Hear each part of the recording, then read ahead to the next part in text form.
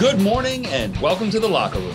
Coach Ack here, and today's message is being better. When we think about life, it's really amazing how we go through years and years of working, building a family and a career simply to retire when we're older.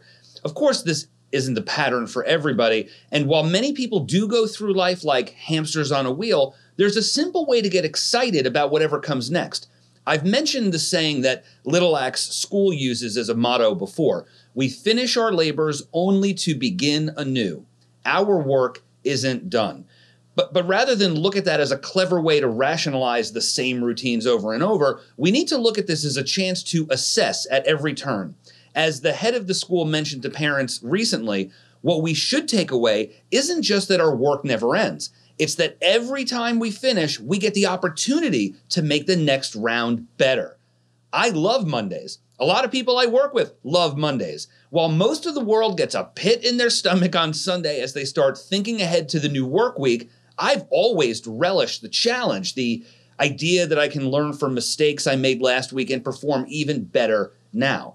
There's that moment between rounds in a fight when the fighter knows it's almost time to get back out there.